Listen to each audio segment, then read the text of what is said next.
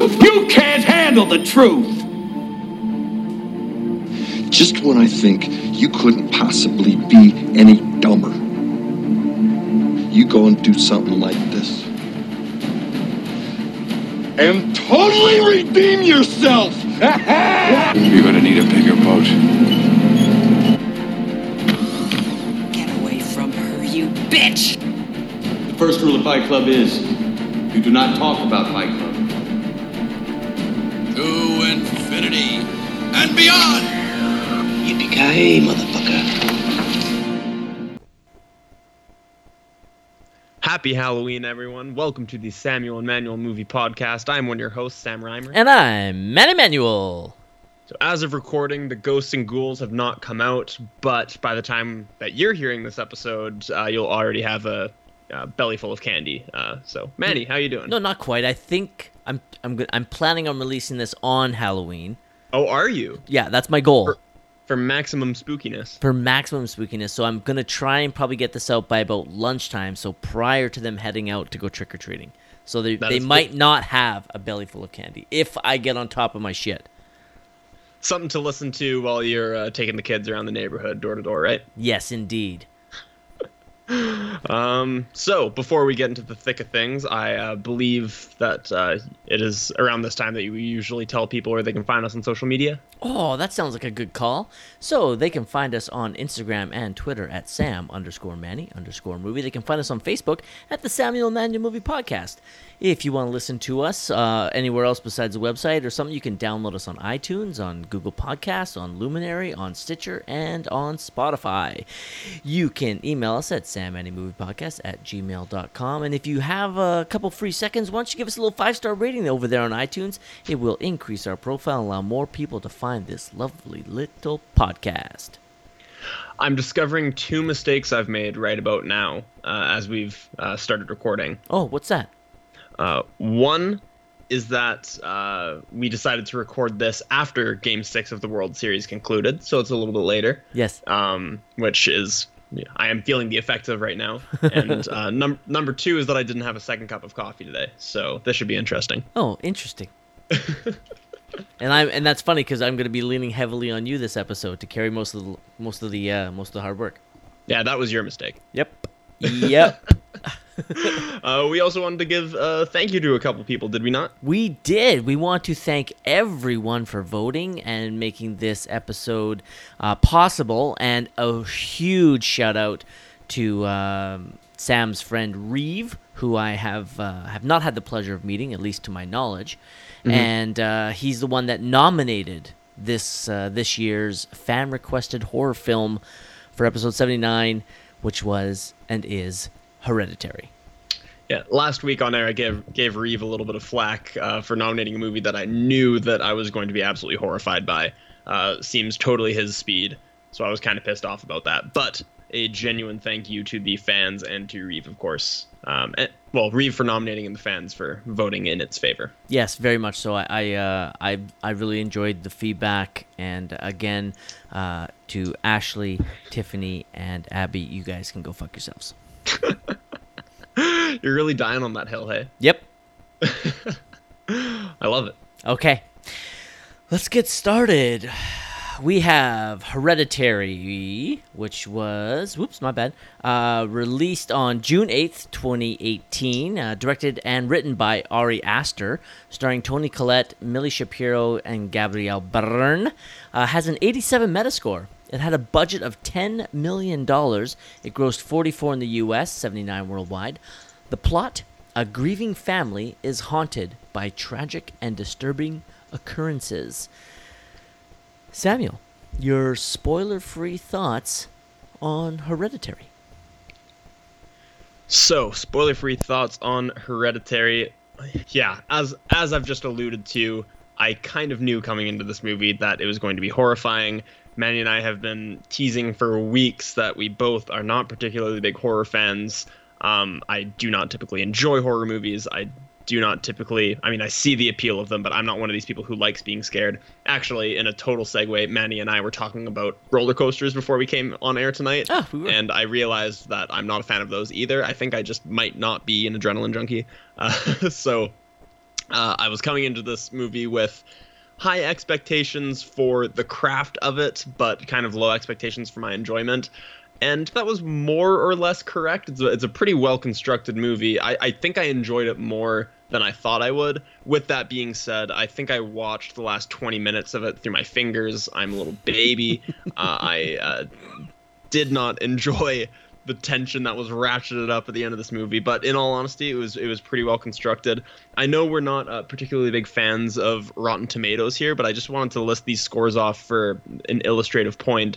The critic consensus is 89 on Rotten Tomatoes and 65% audience score. I think that's kind of indicative of how the horror community feels about this movie, because when it first came out, I remember there was so much marketing that was like, this is the best horror movie ever made. It's so good. And then a lot of people that I've talked to just personally say that it's not that great. You can kind of skip it. And I think it's because this movie is really well crafted. It's well shot. It's well acted. But people who are fans of more traditional horror movies, at least in my personal experience, my friends that I talk to regularly haven't really found enjoyment in this. So it was sort of a polarizing movie. I guess that's the word I'm trying to look for here. But yeah, I enjoyed aspects of it, didn't enjoy other aspects, but we will get into the specifics in the spoiler section. Manny, what were your thoughts? I pretty much almost echo your thoughts completely. This was an incredibly well-crafted film, and that astounded me. So I will be keeping an eye on Ari Aster's future films. I, too, was dreading watching this movie. I, like my compatriot here on my podcast, or sorry, our podcast, that was shitty of me to say. Not the first time either, but go on. I know, right? That's my narcissism leaking out just a little bit. That's all right. You're on the show here. That is true. Yeah. I am second build, though. Yes. Which my narcissism can't stand. Just kidding. I share your sentiments. This is an extremely well-crafted film. I was not looking forward to watching it because I'm not a fan of horror in general, and I was actually really impressed by the technical aspects of this movie, and I totally get why fans of the horror genre didn't like this movie, because it's not your typical horror film. This is very... I don't even know what to really call this. I think a lot of horror fans don't like this because there's next to zero jump scares. Like, is there even a jump scare? I don't even think so. And that's maybe a spoiler, but whatever. It's still a horror film. He ratchets up the tension. He makes it creepy as fuck. And yeah, the ending... We'll get into the ending when we get into spoilers, but I was with you. There's one moment that definitely scared me. 100% terrified me. Yeah, I'm not a fan of jump scares. I do find them kind of cheap. It's one of the reasons why I think Jordan Peele's movies have sort of gained, his style of movie making. I shouldn't really call it his style, but the style of movies that Jordan Peele has is sort of what's at the vanguard of the horror genre right now.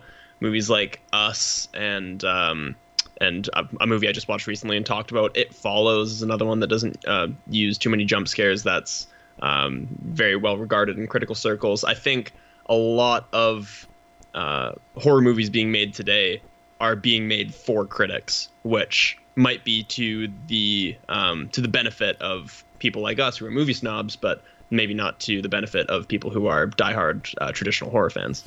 I agree wholeheartedly. I definitely was. I enjoyed this film more than I anticipated, but the enjoyment was mostly of the craft of the filmmaking than the film itself, if that makes any sense. Yeah, totally. There were some moments where I was like, wow, the framing of this scene is really good, or wow, Toni Collette totally acted her pants off in that scene. There was a few moments like that where you just had to tip your cap at the actor, the director, whoever. But the plot in particular, I felt, if we can go to the flip side, a few things I didn't like about the movie. It felt pretty loosely connected. I didn't feel like I had a coherent sense of like cause and effect, Like at the end of the movie, I was left thinking like, wait, so why did this person? Well, I can't really describe the cause and effect without getting into spoilers, but there were just a few moments that didn't feel too connected to me, and I didn't really. I felt like the movie was never really wrapped up in a neat little bow, I guess, which isn't always a terrible thing, but I would have liked some things, explained, I guess, a little bit more in depth. Maybe I'm alone in that. No, I'm pretty sure we're on the same page there. So why don't we get into spoilers so we can kind of dive into that a little bit deeper. So Sam, why don't you take us into spoilers? For sure. So if you have not gone to see Hereditary, please go do so. You have been warned. We're going to be spoiling it from here on out. 3, 2, 1, go fuck yourself. Here we go. So what I am talking about, actually, as long as we're able to spoil it now, is there were some moments such as the daughter, her name is Charlie. Her death I felt very accidental and very loosely connected to the whole pagan demon possession thing that's going on elsewhere.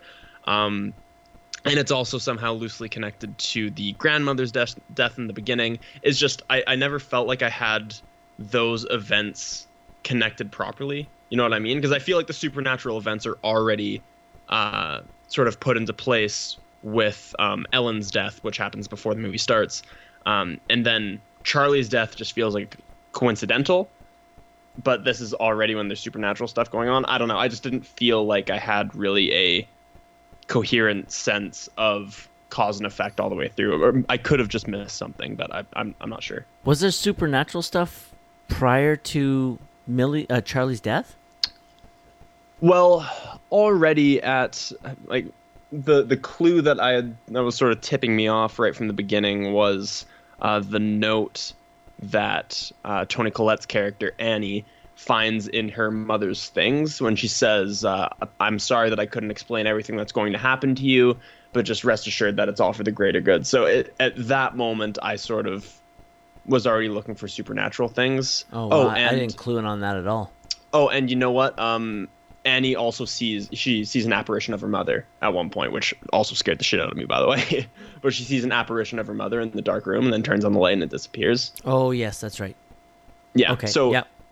Again, there's a lot of that's another thing I didn't even touch on, the non-spoiler, but there's a lot of things in this movie that are metaphors for mental illness. Like, a lot of this movie is about the effect that mental illness has. It's right in the title of the movie. It's called Hereditary. And I mean, there's that great scene of Annie explaining all the mental illnesses that all of her different family members have had. So I think some of these things were sort of explained away as like, oh, her seeing her mom was like mental illness. But then, I don't understand all the what am I trying to say? I think I just didn't get a clear sense of what was real and what wasn't. I didn't get a clear sense of the cause and effect between events, and I think parts of that, some things being left ambiguous, were maybe intentional, but it felt confusing at times. Fair enough. I can't disagree with you. Am I making sense? You are to me. Yeah, because I've seen the movie. That's right. The one huge bonus I want to give this film is, but it has to do with the marketing. I know that you go in not watching any trailers. Had you ever seen any trailers for this movie? I think I had seen a couple when it came out back in the day. I didn't really pay too much attention because, again, me not being a horror movie fan, I wasn't like amped for this movie or anything. I remember it being marketed as like one of the scariest movies of recent memory or something like that. But yeah, I don't really recall too much. Okay. What I really want to get into, because I didn't see it coming, was Charlie's death. The trailers completely lead you to believe that she's a major part of this film. Yeah, I totally thought that too, because when she did die, I was like, oh, are they gonna bring her back? Like I was trying to sort of formulate ideas for like how it was gonna work, and then after like 3 or 4 minutes, I was like, damn, she's actually gone. They actually just killed her. I was like, is she dead? I'm like, why is Peter just leaving her? Like, I was like, what is going? And then they show the fucking decapitated head. I was like, is this fucking Pet Sematary? Like, are they bringing this little chick back to life? Like, what the fuck's going on? Yeah. I actually had, on the note of Charlie's death, I had written down, if you recall, in the funeral for Ellen, her dad comes up to her while she's eating a candy bar and she says, "Hey, are there nuts in that?" And she says no. And I had written down on my notes, "Nut allergy, important, underline, underline, underline." And then I kind of patted myself on the back when she started having an allergic reaction at the party. But it was not that killed her. Could they have found a more brutal way to end her life, by the way? That, her head getting hit. I honestly, maybe it's because I was so appalled by the thud that I didn't notice that her head came off. Yeah. I have two notes about that kind of thing, though. Number one, is Peter didn't get charged for her death? Yeah, that's... Like, at all. I honestly hadn't thought about that. But that there is a strange. Decapitated kid that they don't try to hide the body. So it's public knowledge that this kid was killed by decapitation. And Peter, who's high on drugs, there's no repercussions for those actions. Even an it is an accidental death, but it was due to carelessness. Yeah, but that's just a thread they didn't want to go down. That's a minor nitpick. That's not what this movie's about. But yeah, I can't. I'm surprised there wasn't even a scene with the cops involved. Yeah, that is strange now that you mention it, because I mean there were so many kids at that party who he was smoking weed with, and so many kids he was drinking with. Like, someone was gonna say, yeah, he shouldn't have been driving that night, and then boom, that's a life sentence right there. Yeah. Another side note is, there's not one of those kids at the party made any mention that this little tiny girl is at this fucking party.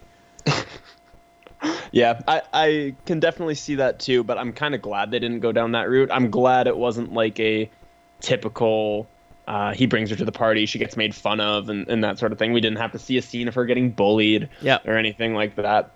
And that would have felt a little bit stale in my opinion. So, is it bad of me to say that it's probably still a good thing that Charlie died? She's fucking going down the fucking serial killer path. Chopping heads off of fucking birds. The kid was fucking creepy as fuck. Yeah, that's one creepy goddamn kid right there. I have it right here. She's a serial killer. That's one of my notes. That's one of your notes. One of my notes, yeah. It's I shouldn't say a well-known fact, obviously, but it's I know, yeah. Yeah. Sorry. Serial killers abuse animals, and she goes and cuts the head off of a fucking bird? She's a fucking serial killer in the making. Good riddance, Charlie. Good riddance, Charlie. I want to make another really bad joke right there, but we already have very few listeners as it is. I will say that Millie Shapiro in her film debut as Charlie was I liked her. She was really creepy. That was totally the intention, of course. Spectacular. Did well dealing with the prosthetic. Apparently she's a Broadway actress. She's like a musical theater actress. She won a Tony. Yeah. Yeah. So good on her. Yeah, film debut. I liked her in her limited screen time. I loved all four of the main actors. Yeah. Well, I mean, let's talk about that a little bit, shall we? I mean, Toni Collette. Like, we've talked about her. We talked about her once on the podcast already for Sixth Sense. Yep. We were totally over the moon about her performance in Sixth Sense, but this one arguably better. I mean, certainly more to do, and certainly a lot louder. I'm gonna go. Let's see. Hold on. Give me 1 second. Talk about Toni Collette a little bit more. Well, yeah, what I was getting at with the point where she just has more to do in this movie, her performance in The Sixth Sense, if you haven't seen that already, by the way, go watch it and then listen to our episode on it. But in that movie, she has a lot of really reserved scenes and a lot of her just like trying to cope and keep everything bottled up inside. In this movie, her character is not doing a good job of bottling up her emotions. Her character is losing her goddamn mind, and it's great. Like, I'm not saying that is a bad thing. She just has a lot more loud, screaming, yelling scenes, with a couple of exceptions. I mean, I like the scene in the support group. I think is an awesome bit of acting as a Yes. transition from her being so reserved and walled off and not wanting to talk about anything and being defensive, to her just flat out opening up and not really flying off the handle, but talking about her mother and opening up about the grief. It's just, there are so many good scenes in this movie. She has an excellent performance. There was Oscar buzz for her for this movie, honestly. I can't even disagree with that. I don't have the best actress list in front of me I have right them. now. That's what I want to look up. That's why I asked for you to go for a little bit. For sure.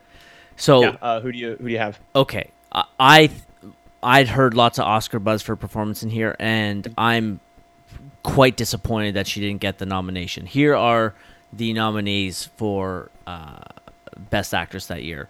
We have Yalitza Aparicio for Roma, Right. Olivia Colman for The Favorite, Glenn Close. She won, right? Yeah, Glenn Close for The Wife, Lady Gaga for A Star Is Born, and Melissa McCarthy for Can You Ever Forgive Me. Now, I've only seen 3 of those performances. Mm-hmm. I haven't seen Glenn Close in The Wife and Melissa McCarthy for Can You Ever Forgive Me. Me neither. I don't know if they could be better than this performance. Yeah, I agree with you on that one. In all honesty, like, let's say Melissa McCarthy and Glenn Close are better, I would have no problem dropping Yalitza Aparicio or Lady Gaga for this performance. Yeah, I agree with that entirely. And that's saying a lot because I liked love Lady Gaga. I liked Roma a lot better than you did, and even I would. It could be argued that Toni Collette deserved the nomination over them, but she was never going to get it because this is a horror film, and horror films don't get nominated for anything unless it's Silence of the Lambs or Get Out or The Sixth Sense. Yeah.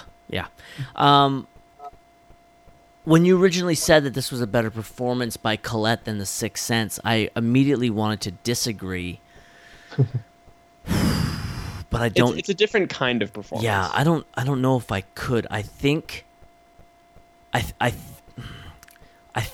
My heart wants to say no. My head wants to agree with you.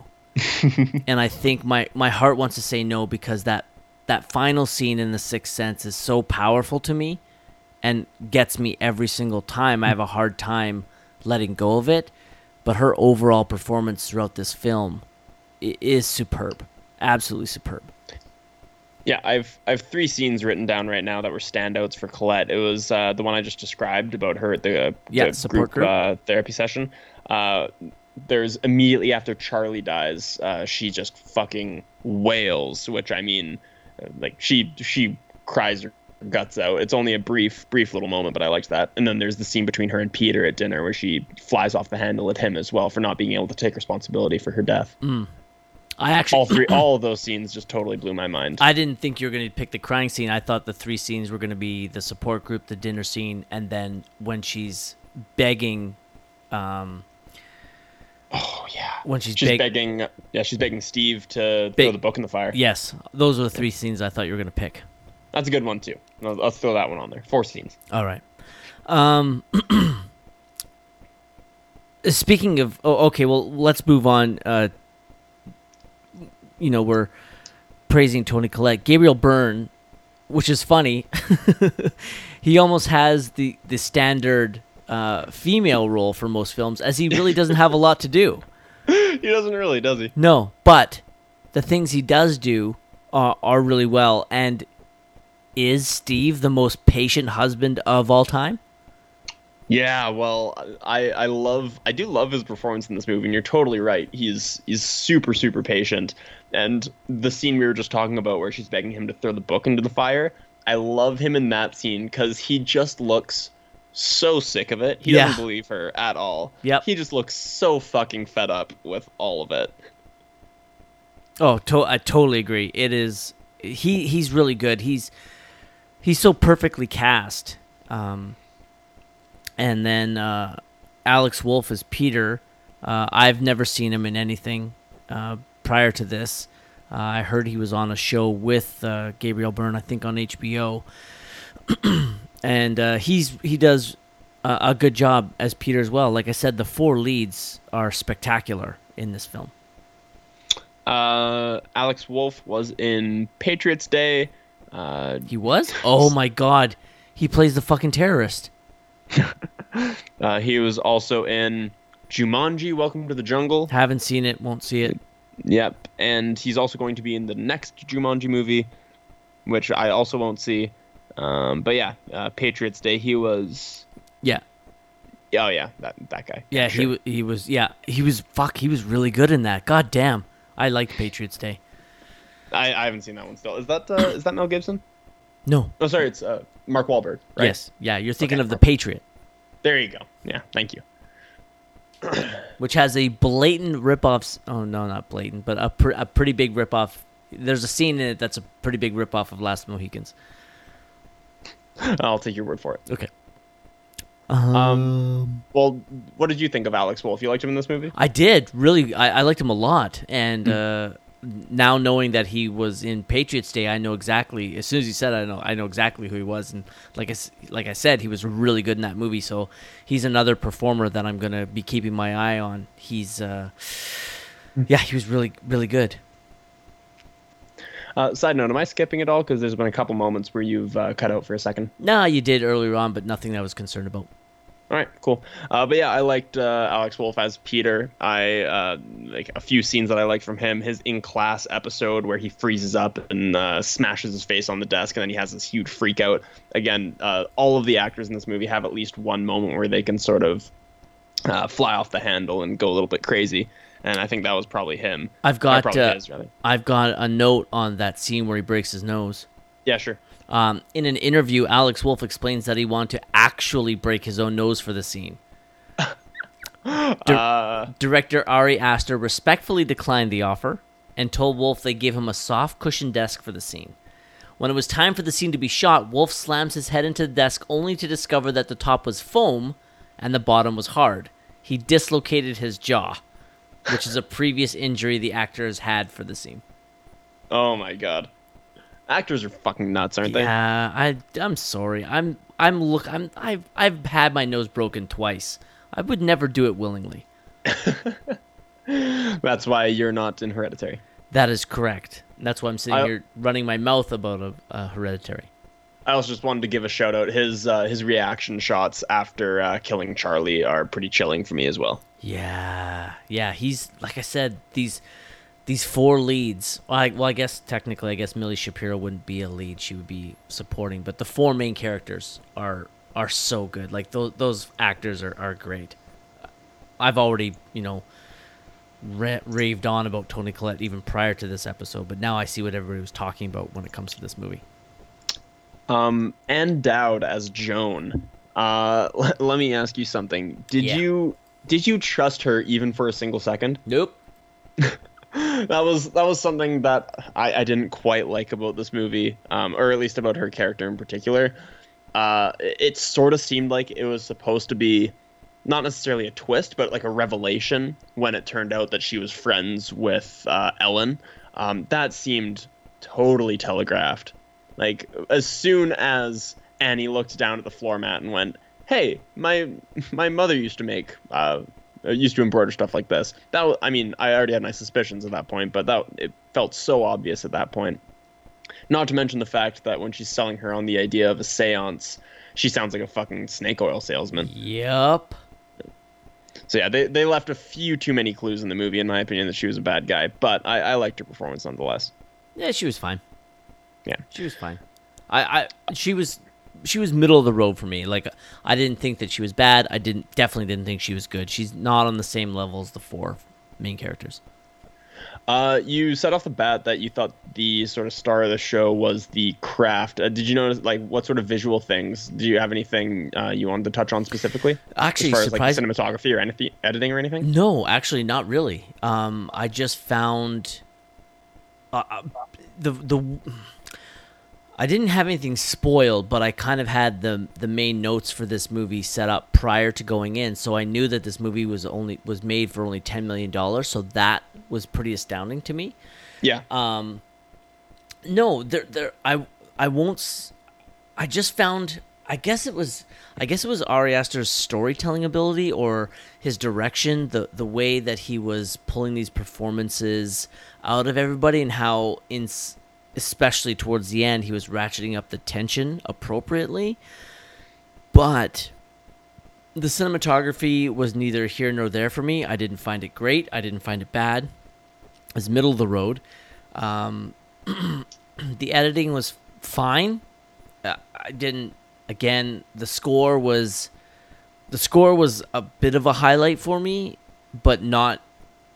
Again, it's a score. Like, I wouldn't be able to hum you part of the score right now, but it definitely ratcheted up the tension for me while I was watching.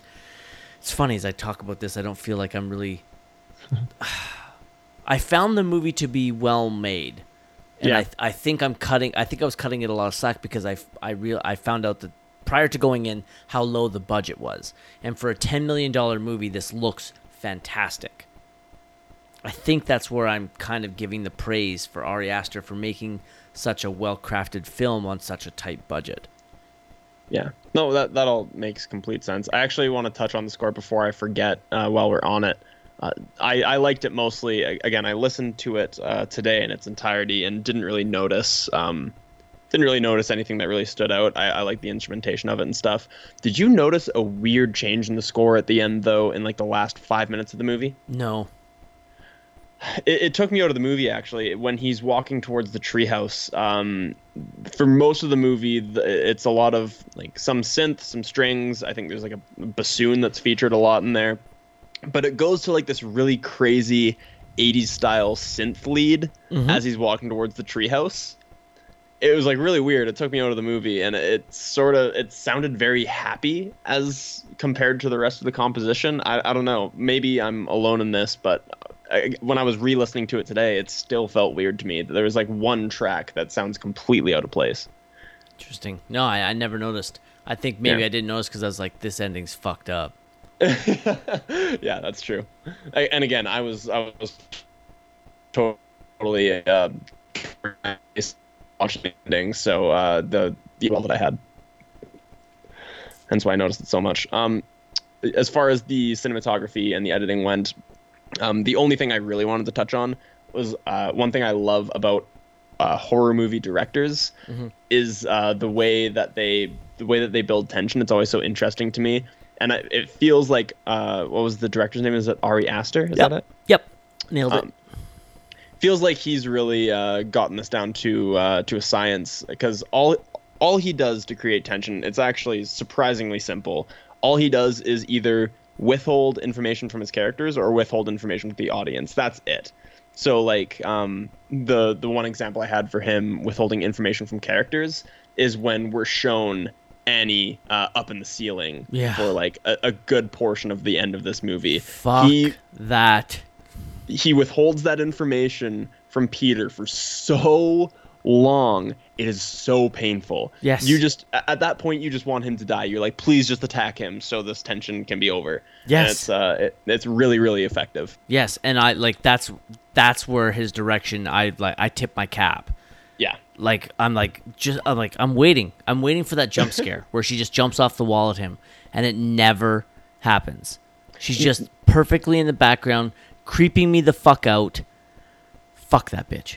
Because, again, even as somebody who doesn't like horror, that's why I don't like jump scares, is because the tension is the whole point. The scare is the whole point. Once you do the jump scare, the tension's released. It's over. The moment's over. But he draws it out for so long, and it's so effective. And then, of course, with him, I said he withholds information from his audience. What I mean by that is that there are so many countless times in this movie where all we see, like, we know something bad has happened, and all we see is a reaction shot. All we see is somebody looking at this terrifying thing, and he will focus on somebody's face being horrified for a few seconds, and then it'll cut to whatever it is that they're looking at, and it'll sort of increase that tension in your mind, like, what the hell happened? What is he looking at? Sort of like when Peter takes a moment to look into the back seat and see what happened after Charlie's death. Yeah, and I wonder if it was what's the word I'm looking for? A conscious decision by Ari Aster, or was it a budgetary decision? It could be a combination of both. I think. It only being a 10 million, would it have been cost prohibitive to show a decapitated Charlie in the back, or was it a conscious decision for him to just do that? I'm gonna lead towards it being a conscious decision because I want to praise Ari Aster. But it's the same thing. It's the legendary story of why we don't see the shark in Jaws forever because the fucking thing wasn't working. When Steven Spielberg was trying to film the movie, it didn't work, so he had to figure out ways to make the shark there without the actual shark being used. Yeah. And it's one of the many amazing reasons why that film is so good. A happy accident. One of my favorite stories about editing like this in a horror movie is Hitchcock. You've probably heard this story before, where he's sort of giving a film lesson, and he says that if you film two people having a conversation for 10 minutes, it'll be boring. Of course, Quentin Tarantino hasn't heard this story. Yeah. If you film two people having a conversation for 10 minutes, it'll be boring. But if you reveal halfway through that there's a bomb under the table, it becomes interesting all of a sudden. Yes. That's sort of how I felt in the filmmaking in this movie. Toni Collette and Annie in the ceiling was sort of the bomb under the table, so to speak. Oh yeah, I love that. Is a great quote. I actually had forgotten about it until you said it. I was like, oh yeah, I do hear. Oh, that's such a great quote. I'm paraphrasing and not speaking in his delicious British accent. But yes. Yeah, more or less. That's do what he you says. have a British accent? What's that? Can you do a British accent? I wouldn't dream of trying on air.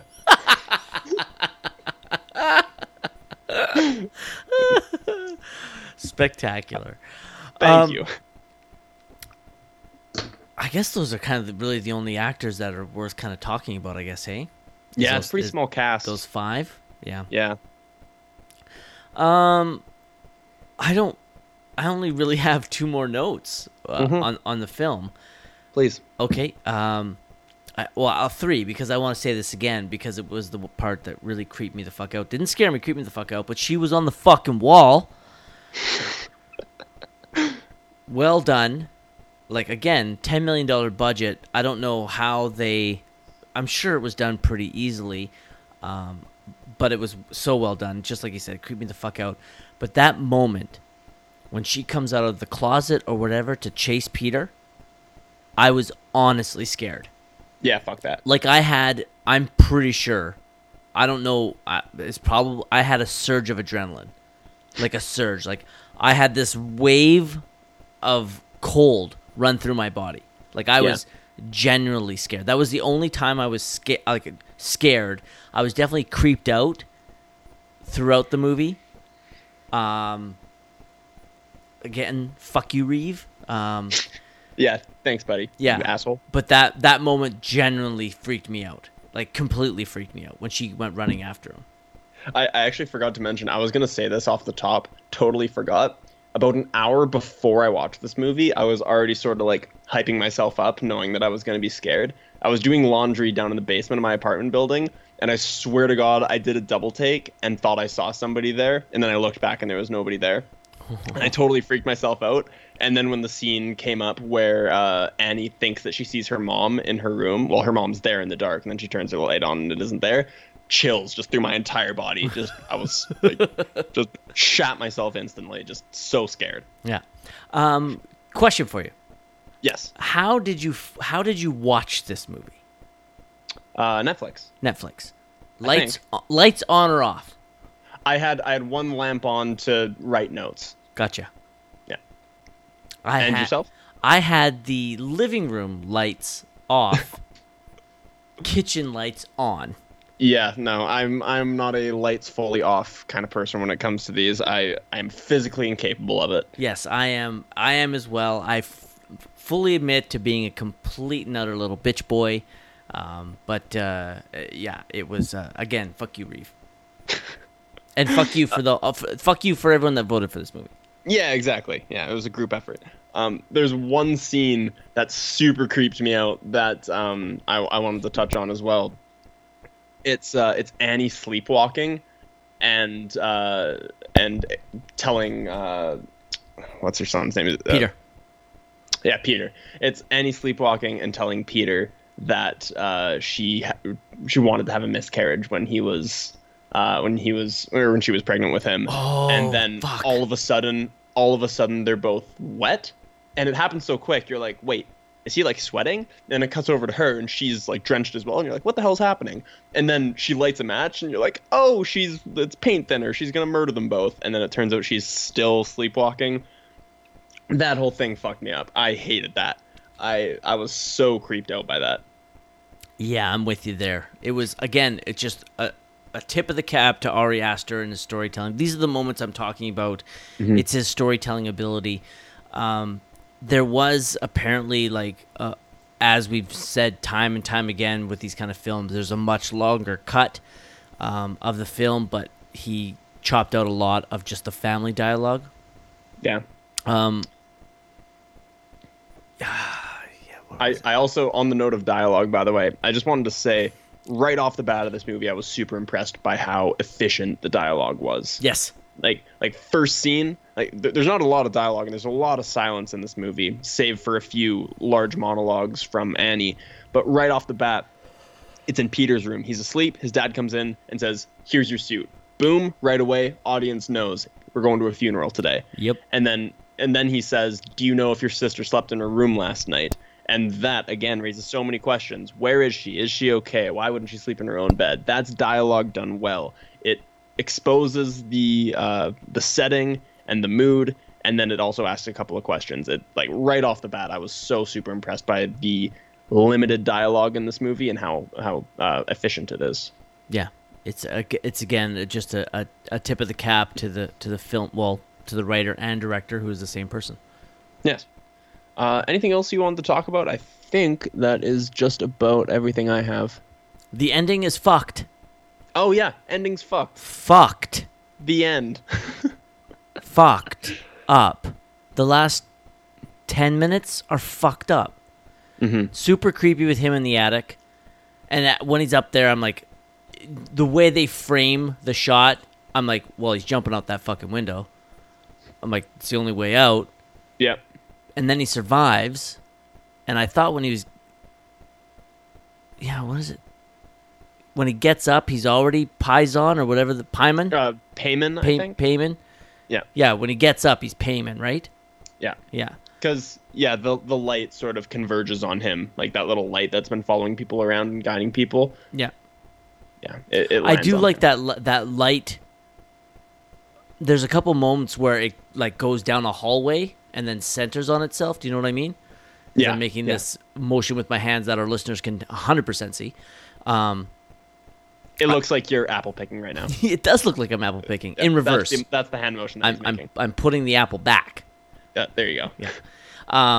It's there's two instances I can remember seeing it, and it's such a minor special effect, but I really liked it. I thought it looked cool. And then that light going on Peter to make him Payman, I won't lie, was really uncool. it didn't look really uncool. It wasn't. Those two shots of them going down the highway, it made it look like a wave of energy. Yeah. And then when the light goes on Peter to turn him into Payman, it just looked like somebody was almost shining a flashlight on him. And I was like, that's unfortunate. Yeah, we also see it in Charlie's room at one point, I think, right? Yeah. Yeah, or maybe a couple of points, I'm not sure. Yeah, it was creepy and fucked up, and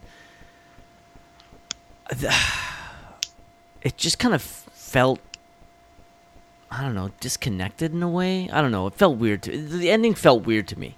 Yeah, well, that's sort of what I was trying to get off at the bat. I'm not really finding the right words. Maybe you can help me out with this, but I didn't feel a great sense of closure. Not that you need closure in every ending, but I didn't feel like I left the movie with a good grasp of what I had just watched. Yes. And like not in a good way. Exactly. I didn't come away from this movie feeling like I had a good understanding of all the events that had just taken place. Thank you. Yes, that's exactly how I felt. Yeah. Yeah. Like I didn't really understand the cult aspects of it and how it connected to the possession aspect of it and how it connected to Charlie's death and how it connected to Ellen's death. Those bits, like I did some reading after the fact that kind of clarified some things, but not really. I'm still feeling a little hazy on it. Like it's an excellent ride. Like we said, it's a well constructed movie overall and well acted and lots of tension in it. But for whatever reason, I just kind of felt like there was something lacking in the overall construction of the plot for whatever reason. Yep, I hear you. I totally hear you. I don't have. Actually, you know what, the other thing I loved about this movie, and I'm not gonna say I could tell for a fact as I was watching it, but I started to feel that was the case, and then doing the research after it turned out to be true. But almost all the effects are practical, which is super cool. Yeah, like the chalk on the chalkboard, practical effect. Like done with like magnets? Magnets, yeah. Yeah. Okay. Right, which is super simple when you think of it, but it still looks cool. Yeah. And like I've stated numerous times on the podcast, I love practical effects. I do love, on the note of the chalk effect, the first time we see that is during a seance, and Toni Collette does what any of us would do in that scene, which is look under the table to see if anyone's operating it, and the camera follows her down there. And I don't know, I just thought that was a really cool little camera move that was sort of could have flown under the radar if it wasn't noticed. Yeah, I love that. Mm-hmm. Yeah, I think that's all I got. Yeah, I'm trying to look through here real quick. There's some stuff about Charlie being creepy, but we kind of talked about her already. Super I have creepy. One itty bitty little nitpick right off the beginning. It's kind of a pet peeve of mine. It's not really a huge deal, but the fact that the opening shot of the movie that we see is Ellen's obituary. It's just a title card with her obituary on it. I don't get the point of that. The shot after that, which is like a pan through all these miniatures and dissolves into the shot of Peter's room, is really cool. And I wish that we would have just started on that, because the obituary doesn't give us any information that we don't find out in like the first 5 minutes anyway. So it's just sort of it feels like a crutch for some filmmakers to just put up a title card and just be done with it. But we find out all the stuff that's in there in the first 5 minutes anyway. So just do away with it. Tiny nitpick. Fair enough. I'm a fan of nitpicks. It's just how I feel. I like it. Also, I've been trying to find a way to sort of broach this topic because it's tough, but it's very ambiguous in a way. If we're going back to sort of how we were feeling kind of unclear on certain things for a moment, it feels sort of intentionally ambiguous with certain things, especially with like Annie being the one to desecrate the grave. It's not really shown for sure that it's her. It could have been this movie acts as a metaphor for mental illness in a lot of ways, and for that reason, it's really unclear if Annie's mental illness is the cause of certain things, or if these hauntings are the cause of certain things. Does that make sense? Yeah, I never thought it was Annie that desecrated the grave. I thought it was the cult. Yeah. I mean, I suppose that would have been true, but yeah, I don't know. Again, that's just one of those things that after the fact, I just kind of felt a little bit unclear on it. But yeah, again, Annie is shown to be legitimately unstable. Like, she almost killed her entire family by setting them all on fire. Yeah. Like, she's legitimately dangerous and unstable. So it didn't seem far-fetched to me that Steve, her husband, didn't believe anything that she was saying, and then also accused her of digging up her mother's grave. It seemed plausible to me 100% that it could plausible. have actually been her. 100% plausible. Yeah. I wasn't sure if they were trying to leave that a little bit open-ended, or if they were trying to say for sure it was the cult. But yeah, that was one other thing I wanted to touch on. I don't have anything. I just had a feeling that it was the cult. Yeah. Generally, when there's a satanic cult in a movie and there's some bad stuff that happens, I think it's probably a safe bet it was a satanic cult. You're probably correct, Manny. Maybe. Who knows, right? Who knows?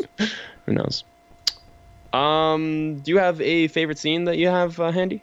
I have some trivia notes for you first before we get there. Sure. Let's do that. Cool. Okay. Like you mentioned before, Toni Collette actually originally didn't really want to do this movie, but when she saw the script, she couldn't turn it down. Yeah. In Peter's first scene at the school, the words "escaping fate" is on the chalkboard with the teacher discussing it.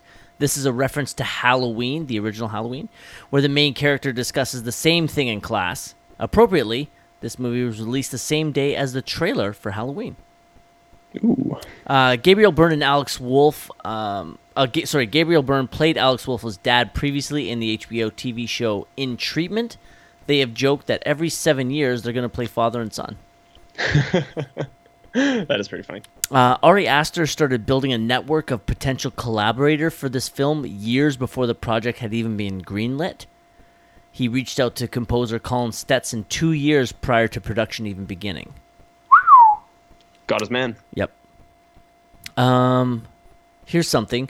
During the support meeting, Annie recounts her brother's suicide at age 16 and states that his suicide note blamed their mother, Ellen, for, quote, putting people inside him. Though Annie chalks this up to his schizophrenia, it could very well be that Ellen originally attempted to conjure Pyman through her own son. His death, and her failure to summon Pyman, would then explain why Ellen put so much pressure on Annie to have children and why Charlie stated early on in the film that her grandmother wished she was a boy. That's the sort of rich world building and attention to detail that really makes the difference. Yeah. When Peter and Charlie are on the way to the party, the cult's logo can be seen carved into the pole that later decapitates Charlie. Sorry, you sort of cut out with that one. I didn't quite hear that. When Peter and Charlie are on the way to the party, the cult's logo can be seen carved into the pole that later decapitates her. So maybe that's one of the pieces that I'm missing that I'm so confused about. Is Charlie's death felt very unintentional and accidental to me, and it wasn't clear to me that it was indeed connected to this cult. So maybe it was planned all along. This is what I mentioned earlier on. Hereditary's advertising campaign has been created for keeping Charlie's death a secret from viewers, notably by showing Millie Shapiro prominently in the trailer, even though Charlie is alive for only 1/4 of the film. This deliberate mislead is similar to the horror classic Psycho, where Janet Leigh was made to look like the star of the film, only to be murdered 1/3 of the way through. Spoilers for Psycho. If you haven't seen Psycho at this point, that's on you. Yep. The 1960 version, not the 1998 or whatever. One way that Ari Aster pitched the film when he was first taking it out was, it's a story about a long-lived possession ritual told from the perspective of the sacrificial lamb. Whoa. Yeah. That's pretty cool. During the party scene, just as Peter enters the bedroom to smoke pot, some kids are watching a black and white video on a laptop of someone being beheaded on a guillotine, foreshadowing the film's multiple beheadings. Man, what is it with this movie and beheadings, by the way? That's crazy. I know. During her funeral speech, Annie mentions that there are many strangers at the ceremony. It is later revealed that her mother was a cult member. The strangers at the funeral were members of the cult, some of whom can be seen in and around the house during the film's final act. Aw. And the last one, this made me giggle. Charlie is eating a Dove candy bar when she cuts off the bird's head. Ew. That's fucking gross. All right. Favorite scene. You asked me to go first. I shall. For Sure. me, it's the dinner scene where Annie loses it on Peter. It is an acting tour de force all around the table. Annie, played by Toni Collette, is superb. Peter, played by Alex Wolff, his reactions, like his quivering face as both the anger and absolute devastation of his own mother saying these things to him is overwhelming. And Gabriel Byrne sitting there raging inside. It is a superb scene for me. You know what I love best about that scene, actually, is the dialogue, the way that it's written, sounds so natural. There's one line, I have it right here, that I just love how natural and legitimate it sounds. This really sounds like a woman going off on her son and just not knowing what to say. All I do is worry and slave and defend you, and all I get back is that fucking face on your face. Yes. That sounds like something an angry mother would say off the cuff. Yes. Just something that's been boiled up, like she can't even find the words. That fucking face on your face just sounds so authentic to me. I loved that. It's a good pick. It is. Thank you. And Samuel, your favorite scene? Mine's gonna be the group therapy session. I love the way it's constructed. I love the way it's shot. A large portion of it is just it's almost one take. It's just a long zoom in on Toni Collette as she's slowly kind of letting all this baggage off of her. And we find a lot of exposition in the scene. We find out a lot about her family and about the mental illness and the things that have affected her. And yeah, it's just a really well constructed scene. I think the camera work in it is subtle but very good, and the acting is beautiful. So that's my pick. All right, final thoughts on Hereditary. So final thoughts on Hereditary. Again, I don't actually see myself rewatching this movie anytime soon. If I do, it's going to be around Halloween with friends with the lights on. Because it is one scary fucking movie. It scared the pants off of me. The ending is fucked up. I'm glad that I watched it. Much like our conversation before we went on air about roller coasters, I am usually glad that I go on them after I go on them, even if the experience themselves, or the experience as it's happening, is horrifying. That's much of what this movie is.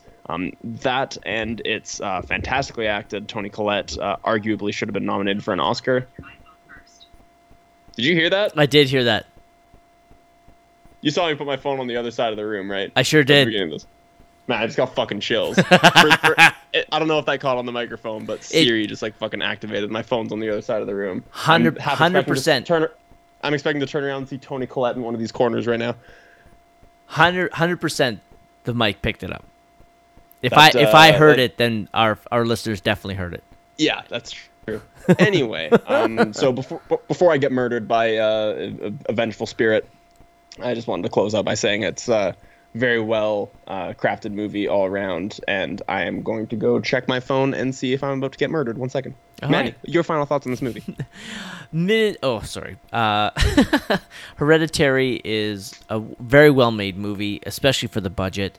I love the way that Ari Aster tells his story. He did release another horror film this year called Midsummer. I heard it was super scary. I won't watch it. I want Ari Aster to make a regular film so I can watch it again. I am, like you said, I am glad I saw this movie. I was impressed by what I saw. I don't like being scared. I will never watch this movie again. I shouldn't say never, I guess. The chances of me ever watching this movie again are slim to none. I'll put it that way. I did enjoy it. It was definitely, I see the praise it gets, but for your standard horror film fan, I understand why they didn't like this movie. Yeah, very heady movie. Yeah, totally. All right. Yeah. Why don't you go first with your rating, then? I will. I'm gonna give Hereditary a 3. 3. All right, solid. I think I'll have to echo that. It's going to be a 3 out of 5 for me as well, because I would definitely recommend this to fans of the horror genre and people who like good films in general. But personal enjoyment, maybe a 3 is even generous, because I spend most of this movie watching through my fingers. There's no way I could give it a 2 because it wasn't a bad movie. So I could absolutely not. There's no way I could give it a 2. Not by any stretch a bad movie. Yeah. All right, both 3s. I actually predicted you to give it a 4. I thought the technical and storytelling aspects would be something that you would elevate it for you. But again, the pants shittingness weighted out. Yes, yeah. But again, like my predictions I always put in before we even start recording. So if as soon as you gave your opening thoughts, I was like, my prediction's wrong. Yeah, that's fair. But I won't change it. I'll stick with my original prediction. How ballsy of you! I know, right? So that's it. We did it. We did Hereditary. We did our Halloween episode. We survived our Halloween episode.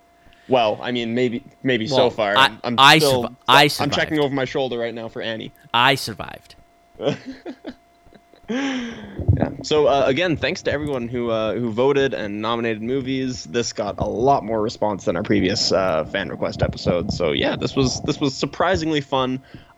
Choose something a little nicer next year, maybe. Yeah. We're definitely gonna do this again next year. We'll do another fan request horror movie for next year. Definitely. I would really appreciate you guys choosing something a lot nicer. Yeah, I know that my friend Doug nominated a movie I definitely would love to watch again. It has perhaps, in my opinion, one of the greatest trailers ever made. It's a French horror film called High Tension. So if anybody wants to see what a great trailer looks like for a movie, check out High Tension. Anyways, that's just me spouting off. We're 365 days away from having to do this again. No horror movies for a year. I'm in on that statement. Okay.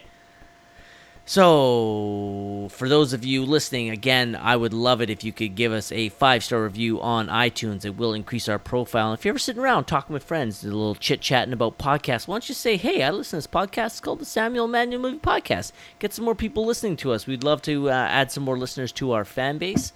You can find us on Instagram and Twitter at Sam_Manny_movie. And you can find us on Facebook at the Samuel Manny Movie Podcast. If you want to shoot us an email, it's sammanymoviepodcast@gmail.com. Sam, what's going on next week?